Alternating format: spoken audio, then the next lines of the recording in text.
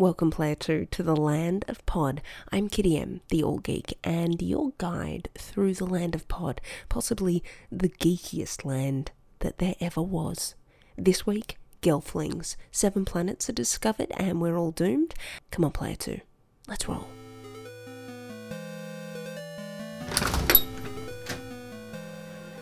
Hey, Player 2, over here. Wow, we are running really late, and did you see the notice board? It's packed with news. I'm not sure I'm going to be able to get you up to speed in time, but we'll try. Okay, so firstly, Patrick Stewart, Sir Patrick Stewart, has had his last ride with Wolverine. This is the last time we're going to see him as Professor X. You know what? A lot of people might be asking him to come back and keep going on, but that man has given so much to geekery. He deserves whatever break he wants to take. For the next 6 months, then I really need him to start acting again because, you know, he's really good and I don't want him to stop acting again. It's pretty simple. And I can't wait to see Logan. That is being heralded as one of the most violent films ever. I mean, what do people expect? The main character's name is Wolverine. I know everyone calls him Logan, but it's Wolverine. For a reason. Wolverines are not known for just hugging it out. It's going to be brutal. I can't wait. Speaking of slightly less brutal things though, the Toy Industry Association has awarded DC Superhero Girls toys as Toy of the Year. And they deserve it. And I'm very happy because finally now people might stop referring to my toys as dolls. They're not dolls. They're action figures. Also, new out this week, the Dark Crystal comic, which tells the story of what happens after the movie. There's even a filing in there, like a gelfling, but someone made a fire, and they need the help of the crystal. Issue 1 is already out, so you should get it if you were a fan of the movies growing up as a kid. You know the ones. And if you didn't get to see them as a kid, I'm so terribly sorry. Someone really failed you. They really, really did. Dark Crystal has no humans in it. It was done all with Muppets, I guess? Puppets. Jim Henson was one of the guys behind it. He's the guy who does Sesame Street and Everything You Love. If you enjoy Labyrinth and Princess Bride, I think you'll like Dark Crystal. It's equal parts whimsy and terror. Okay, it's mainly terror, but still. Oh, also out this week is Heathen. It's from Vault Comics and it's about a lesbian Viking. There's also smatterings of Norse lore in there, which I have a special fondness for, so I really think you should get it because I think you should love the same things I love. Also, it, combined with other forces within the universe, has resulted in something a bit fantastic happening to the Land of Pod. But more about that later, Player 2. Once we're done. Finally though, Nightwing. Nightwing the movie could be happening. I'm saying could because it's a DC movie and quite frankly sometimes those don't always pan out the way we want. Ryan Potter would be a great choice as Nightwing. He's the dude who posted a Robin video ages ago as sort of an audition to be Tim Drake in Ben Affleck's Batman movie, but he could just as easily be Dick Grayson, and I can be okay with that. Other contenders are Nick Bateman and my Hollywood boyfriend, not yours, Joseph Gordon-Levitt. This news comes as such a welcome surprise after hearing about all the problems with the upcoming Batman movie. And as an aside, the Razzies, Ben Affleck is a phenomenal Batman. His barely contained rage is exactly what Batman is about, and anyone who didn't see that in the movie must have been watching a different movie from me. Now, admittedly, I did watch the extended version, and most of the Razzies, I think, went to the theatrical release version. Get the extended version if you like comic books about Batman and Superman and Lex Luthor. Do it. The actors in that were on point. If you don't agree, that's fine, because we all have to be wrong sometimes. It's just I'm not wrong about this. And again, very excited for the Nightwing movie. It is what we all need. Also bring back Firefly, thanks. Player 2, I think you're up to date. I see you have your sword. Let's get going. I know an observatory where we can go and look at those 7 planets where the aliens are going to invade us from. We're all boned. Player 2, shh. I know we're in a place that looks a lot like Aughra's observatory from Dark Crystal. Because that's what it is. I didn't even know this place was here. Check out this telescope. I could see my house from here. I'm just kidding. I live in Sydney. I'll never afford the real estate there ever. But maybe we'll be able to see those 7 new planets, right? The ones that NASA discovered. I mean, they're not really new planets. I think they've been there for a while. We'll be able to see them. And I always think when we look out at space and realise we are not alone in the universe, it always makes me think that we are so totally boned. Like, we are definitely not surviving an alien invasion. Are you kidding me? Humanity banding together to fight something? Maybe something different, yeah, but yeah, right. Like, we're gonna work together. No, we're not getting through it. Because every movie ever has taught me humans just aren't that good. Oh, be optimistic. People who've obviously never seen Event Horizon will say to me. Oh, but those are just movies. People who will be the first to go when the zombie apocalypse starts will counter with, the alien life form is tearing me apart. People who said those first 2 things will scream. I told you so, I will mutter while running away from the carnage, and being right after the fact will be warm comfort. Not cold, warm. I will feel so validated. And will probably work for the aliens. Humans aren't really that big of a thing for me. I know a few humans that I like, but the rest, you're just meat sacks. But let me make my case here for alien invasion, not me defecting to our alien overlords, who, if they're listening, I'm influential. I have at least 2 followers on Twitter who don't hate me. Here's my case, right? Starship Troopers, we go to space, destroy bug colonies, bugs attack us, we get owned. Event Horizon, we go through a black hole, come back as chaos-mad psychos, which, by the way, they're basically trying to do that, and why are you trying to bring us to Korn's attention? Star Trek, we only start exploring space under the watchful eye of the Vulcans, and by the way, it turns out we actually weren't good at warp speed this whole time, and we constantly eye-roll anyone who won't let us do stuff, because why won't they, even though we're one of the youngest species in the universe? Ghosts of Mars, humans go to Mars, there are ghost aliens there, things don't go well. Aliens, an entire franchise built on the fact that humans are squishy and apparently delicious, or at least fun to kill. Hitchhiker's Guide to the Galaxy, we are insignificant. Life not out in Australia yet, but we already know it's about life that's not on Earth trying to kill. You got it, all life on Earth. Second Earth, even when we go to space and find a place where aliens are just like us, we're all still horribly, horribly depressed. Then you've got all the problems we have when we didn't even leave. The aliens come here and treat us like cattle or food or a bug problem or all 3. See them v Animorphs, First Wave, Earth Final Conflict, Pacific Rim, Stargate, Cloverfield, and Independence Day. Oh, and literally everything Lovecraft wrote, ever.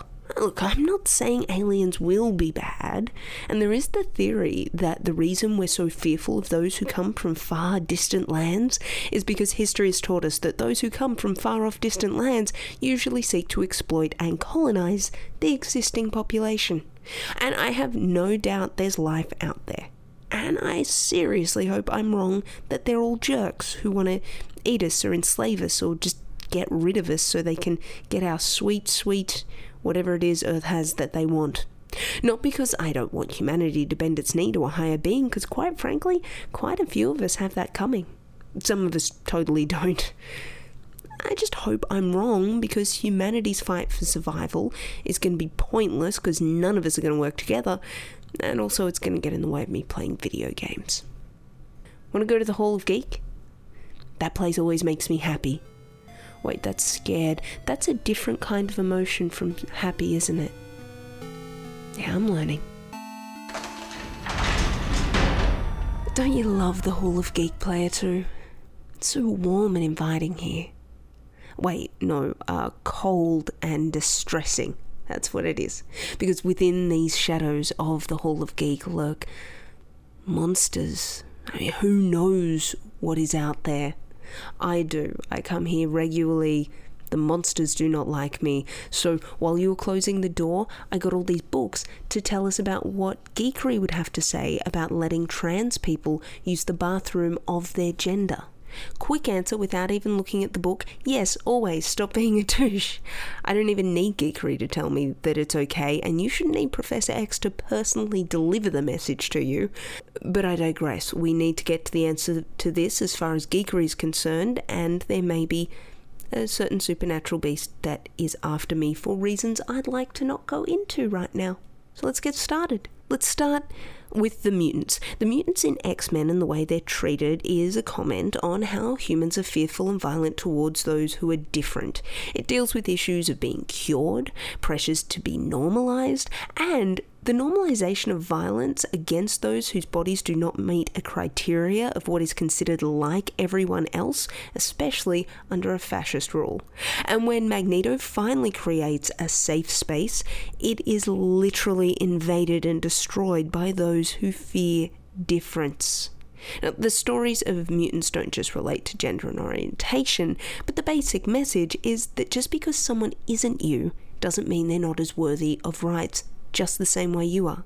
They have the right to exist, and if their bodies and the way they choose to present their bodies makes you feel uncomfortable, that's on you, not them. And comics is dealing with these issues more and more, specifically in Rat Queens, Lumberjanes, and Kim and Kim. So I totally recommend checking those out. In anime, I found gender and orientation is treated a bit differently. There'll be spoilers from here on out. Sorry about it. The most obvious anime to draw on is Oranhai Host Club. It's about a student who breaks a vase and has to become a host to pay off debt. A host is kind of like a male prostitute, but usually more with like romance and charm instead of sex, and in this case definitely romance and charm because it's set in a high school. But the plot twist in this particular anime is that the student is a girl who everyone mistakes for a guy. The student's name is Haruhi, and Haruhi does identify as a girl, but she also doesn't feel that strongly about her gender either way. She's comfortable. Haruhi's dad is bisexual and likes to dress in women's clothes. Now, at this point, I need to make mention of the fact that in the dubs, at least, they use the slur term tranny. I don't think they're using it in an overly derogatory way, but it is there, and I just wanted to warn people for it, just in case you're watching it and that's a word that is a lot more loaded for you than it might be, say, for someone like me. And maybe that is a problem with the translation from Japanese to English, I'm not sure, but I did think it was worth mentioning.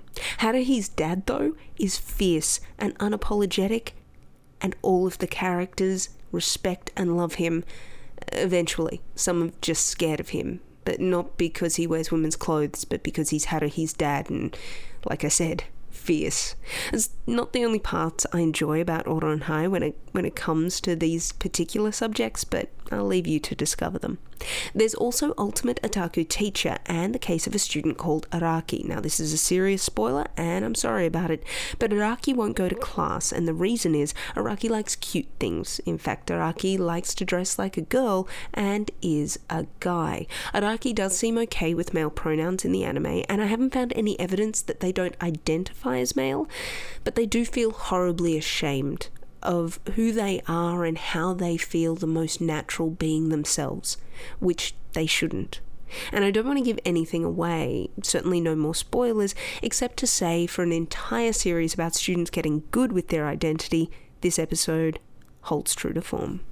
There is a lot of anime out there that doesn't so much deal with issues around gender and orientation as much as it presents those individuals who don't conform to heteronormative or non-binary genders as people. It's like in anime world, everyone is just who they are. You might be surprised at who their partner is or who they are, but in the same way you're surprised at, like, oh, you don't like strawberries? Or, oh, you prefer salty food to sweet. Some anime does deal with LGBTQAI issues in varying degrees, like in Yurukuma Arashi, which is a bit adult, but about lesbian relationships. And even in Tiger and Bunny, where a very much openly gay character is a superhero who sponsors himself, which makes him his own man. And there's so much more in geekery, like when Data's child in Star Trek is given the option to go with the identity they feel is right for them, or even the co-ed showers in Starship Troopers. Hell, the most interesting of the Chaos Gods, other than Khorne, Blood for the Blood God, love your work, is Slanesh, who, while they have some, I think, problematic beginnings, is obviously a gender-fluid being of awesome, who thoroughly celebrates their sexuality and orientation and everything else about themselves, though yes, in a bit of an evil way. But that's only if you believe the Emperor's propaganda. I know this is all painting with broad brushes, and geekery, like a lot of us with privilege, has a long way to go. It can always be better. We can always do better. But geekery's message is clear. It doesn't care. Or more specifically, it cares about everyone equally and sees only distinctions of difference and not lines in the sand. Those that choose to draw those lines or build walls or shut doors in an effort to keep the masses fearful and hateful while bolstering their own power are overwhelmingly cast as the villain. So what's the consensus? Well, you'll notice I didn't actually talk much about bathrooms. It's because it's not about bathrooms. Come on, Player 2, I think we better go. I think the werewolf who I stole the Who's Afraid and Who's Afraid 2 books from has seen me. They have Maria Lewis's autographs in them. I couldn't just leave it. Oh yeah, no, she's definitely seen me. Run.